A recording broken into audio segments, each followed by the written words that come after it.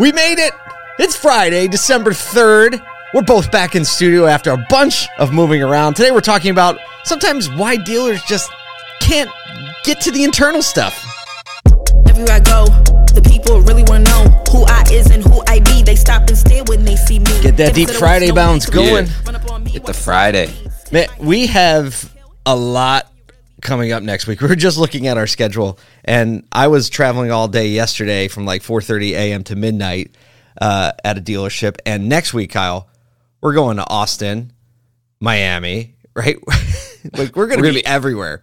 Everywhere. It's gonna be a fun week, and so we're gonna have to chop things up, do things a little bit different, but I think it'll still be good. It's gonna be a really cool week where we get into different environments in the automotive industry and kind of learn from different people and learn with people. And I'm really excited about next week. It's kind of it's the culmination of actually a lot of work in different fronts that we've done. Oh, good. So. I didn't even think of that perspective.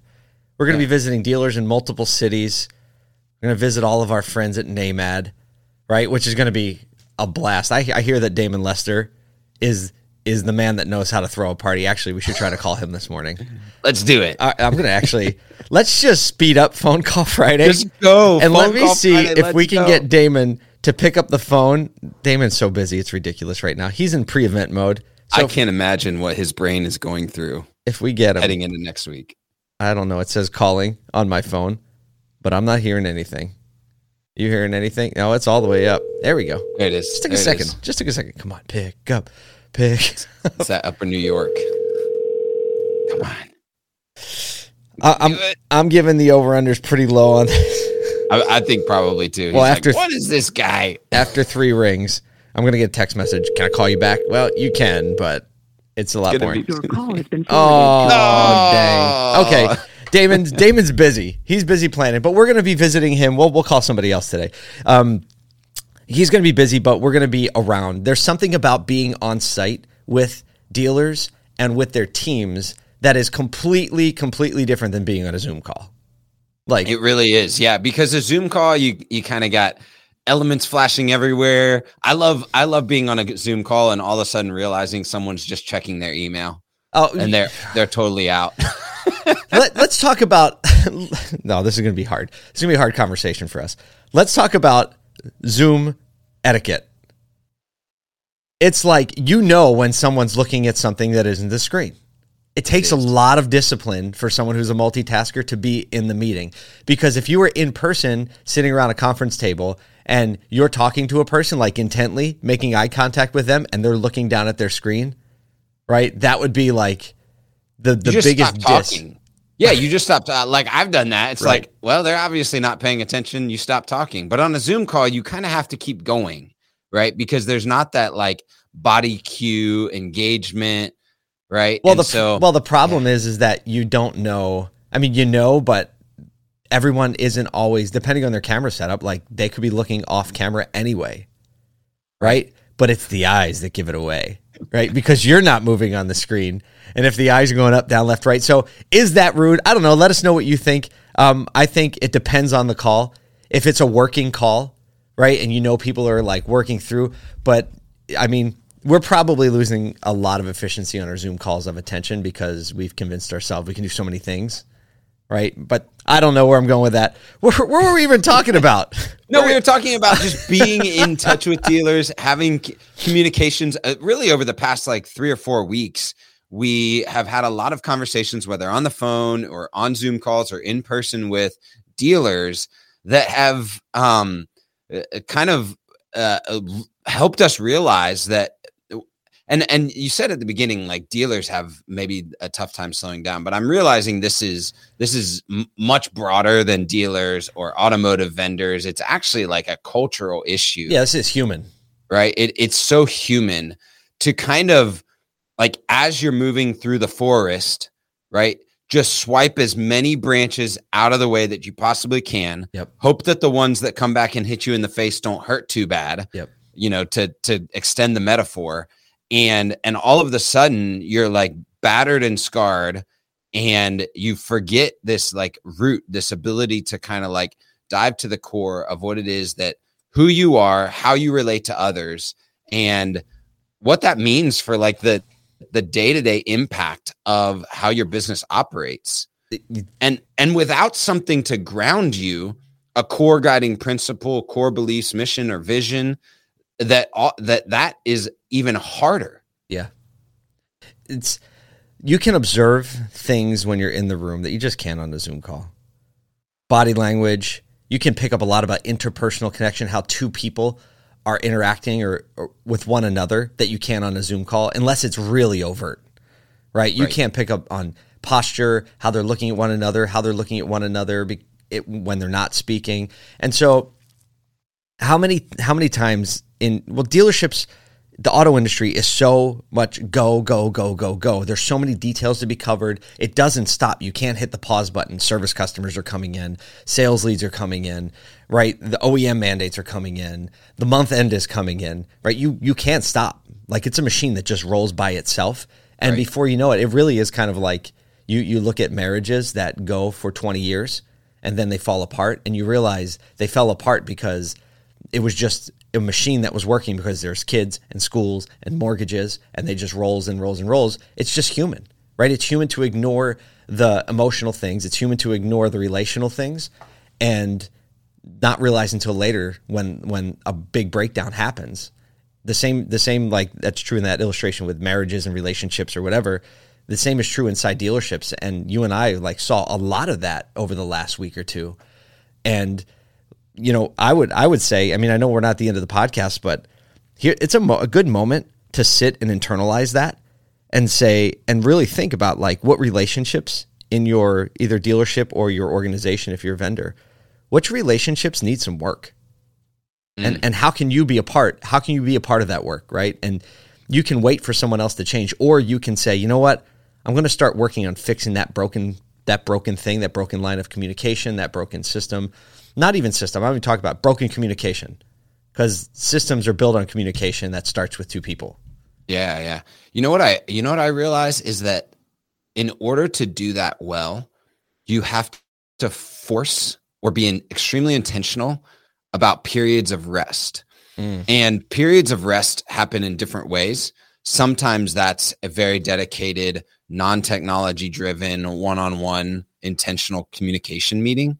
Sometimes that's, and a lot of dealers will like just absolutely curdle up inside, is like, sometimes it's shutting down the store, right? Yeah. So that you can see each other, right? So that it's not like another email or another call or something like that. Sometimes it's intentionally going, nope, pause, because the long-term value of us having these 2 hours or these 3 hours is much greater than the potential loss of business or ability to communicate with a customer. Oh, for sure.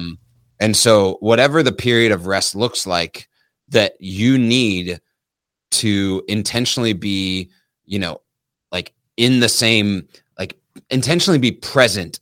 And when we say present, not in the same room, but emotionally and mentally present with the people in your organization. Yep. Whatever it takes, whether it's an hour meeting or a day of rest together, make sure and find those times within your organization to do that, because that intentionality, like that's why families go on vacation. Yeah. Gosh. Or staycation. Yeah. Actually, staycation. Yeah. Staycations are typically, if you can set a little bit of a boundary for yourself and know that you can not work and do things that you don't typically do at home, right? Not just watch Netflix all day, right? But if you can do that, what a refreshing thing. And so as a business, if you're a small store, it might be easier to shut down for a day or for a few hours. This is a great time of year to think about it, because a lot of people think Christmas parties and intentional times of connection. If you're a larger store, it might be difficult, or a group, but you can definitely have enough people to segment that off in like 50s, 50 people here, 50 there, 50 there. It's cool to do it I think it's cool to do it in a size where you can feel like you met a lot of people you didn't know, or got to know something about people you didn't know, but not so big that it's easy to hide in a corner. Right. Because all the introverts will just find a corner to hide in. Yes. Right. and they'll be real stressed out about it. So, like this is a good time to do that. We've just seen the impact of that over the last few weeks in conversations and experiences we've had. And look, end of year, we're going to roll in next week pretty hard toward resetting for 2022 and talking about some things and practical tips that you can reset. We're going to allocate next week to that. And so we're going to give you, that's a little preview right there. Let's talk about some news. Let's do it. So FTC put Smackdown on Nvidia yesterday, right? Yeah. They were like, nah, too many microchips under one roof, if you will. I know, right? This is an interesting, this is kind of like the first big, news story coming out of the FTC from like a litigation standpoint. Everybody kind of expected this when the new appointment to the head of the FTC was put in. But this is kind of the first like gavel, especially in a time where a competitive, market for chips is extremely important because that's the last we need thing. Speed to market. That's the last thing we need is like, let's bottleneck all the microchips under one person. You mean like automotive did? Yes, exactly. Right. We're trying let's never do that again. I think it's good for automotive, this move, right? It kind of sets the tone. I mean, I think it's good I think antitrust in general is good, is beneficial, right? Especially in a time where money and value and worth is moving at such a velocity that just, it's not even necessary. Like, I'm not even going to say it's not driven by bad intention. It's just that is one of the checks and balances of capitalism that we need. Yep. Right? We need. If you let it run rampant, I think human nature just runs it into like total domination. Yep. Monopolization for sure. Because from Nvidia's perspective, like, why wouldn't you want to acquire something that's really good to? It's your goal as a business. Boost net profits and, right. I want to sell all the cars in the market. Right. If I could. Absolutely. Yeah. So I think, but then there becomes that counterintuitive nature where when competition stifles innovation. Absolutely. Or lack of competition stifles innovation. Yes. It's called government work, Kyle. I'm really motivated. Why? Because I can't get fired. So motivated to try new things. Okay, so let's go to a little more specific automotive news. Yesterday, Automotive News, the publication, reported that Daimler's supervisory board signed off on a $68 billion investment plan for Mercedes that focuses on, drum roll please, you guessed it, electric vehicles. And no way. Really. And get this, Kyle, I haven't heard this yet. Any other company say this, but they aim to be at the forefront of electric vehicle production and software. I haven't heard any forefront. They want to be in front? I haven't heard any other company. Every other company has said they're aiming to be in the middle or at the end of the pack. And so yeah, GM's like, what? Yeah, we'll let Mercedes get ahead of us. No big deal. Yeah. Well, they really want to be in the front, so we're going to let them. But tongue in cheek aside, so they want to really lean in on obviously the luxury segment and in the area of premium vans, which is something that makes a lot of sense for Mercedes. I haven't heard anyone else say that, so there's a unique proposition for them. You think like pimped out transport vans, rolling offices to really come up with a platform that makes all that happen, I think is pretty sweet. Well, it's kind of interesting because you hear Mercedes, you hear luxury, but really a lot of their vans are, transport vehicles for so many large businesses. And Glenn Lundy's family. Yes. Yeah. So it makes sense because it's definitely, even though the luxury market is kind of a small market play, you're going after a smaller portion of the market. Actually, luxury vehicles get into mass market plays by going, commercial as opposed to, just regular market. I like the niching down, right? Because they can say we're going to do like delivery vans, but like a lot of people are focusing on delivery vans. Like, I want to sell the vans at Amazon. That's not happening. And just leaning all in, like on the luxury side and on the transportation side. I think that vehicle transportation and that mobility that way, especially in like a pandemic, post-pandemic, I don't know what part of the pandemic we're in, if it's over, if it's not, wherever part where you're in, more people are willing to take a private transport and maybe willing to drive a few hours in a really nice van than taking a flight, right? Very true. Because a 4-hour ride in a luxury van for an executive that has some work to get done is much more, or could be much more attractive than, a 1-hour commercial flight where you deal with security and deal with like the waiting and delays and things like that. They're saying they think that, and I like this insight, that the luxury segment, they're betting that the luxury segment will shift faster toward battery cars than the mass market because of greater purchasing power. That's a great insight. The dealer I was with yesterday was talking about his big hesitancy over EVs because he's like, we still haven't gotten to any kind of affordability level that really breaks it open. Yep. And that's still going to be a challenge because the trade-offs, we were talking about battery technology, and the trade-off in the cheaper you make the EV means that the worse the battery performance is going to be, right? Lower mileage, and that just is going to be more inconvenient, right? And you're going to be forcing down market people to face these inconveniences. And I learned something about battery technology I never considered. He's like, oh, if it's really cold out, yes. He's saying that like, oh, we have a problem. And 20% battery loss. I never even thought of that. Boom, gone. Yeah, my wife and I had a very early Leaf. Like this is back. Oh man, that was probably like putting Duracells in a car. Yeah, it was super early. We had, it said it got 100 miles. It's really it was about 85 miles to a charge. Boy. But if it was cold in the winter, it went down definitely in the low 60s. It's like when you were doing highway. It's like when you're doing highway miles on your car, right? So you fill your tank up, it was like, yes. Oh, it should say 420 miles. And all of a sudden, like you're not anymore. And it's like, oh, wait, why is it going down so fast? It's like, why am I at 370 all of a sudden?